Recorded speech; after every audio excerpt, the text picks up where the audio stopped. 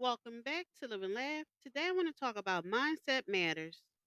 Your mindset isn't just a way of thinking, it's a lens through which you view the world.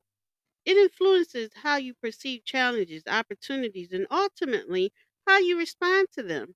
Consider this: a growth mindset isn't just about positivity, it's about embracing challenges as pathways to growth. It's the belief that your abilities can be developed through dedication and effort. Conversely, a fixed mindset limits your potential. It holds you back, convincing you that your abilities are fixed and unchangeable. But here's the incredible truth: your mindset is not fixed.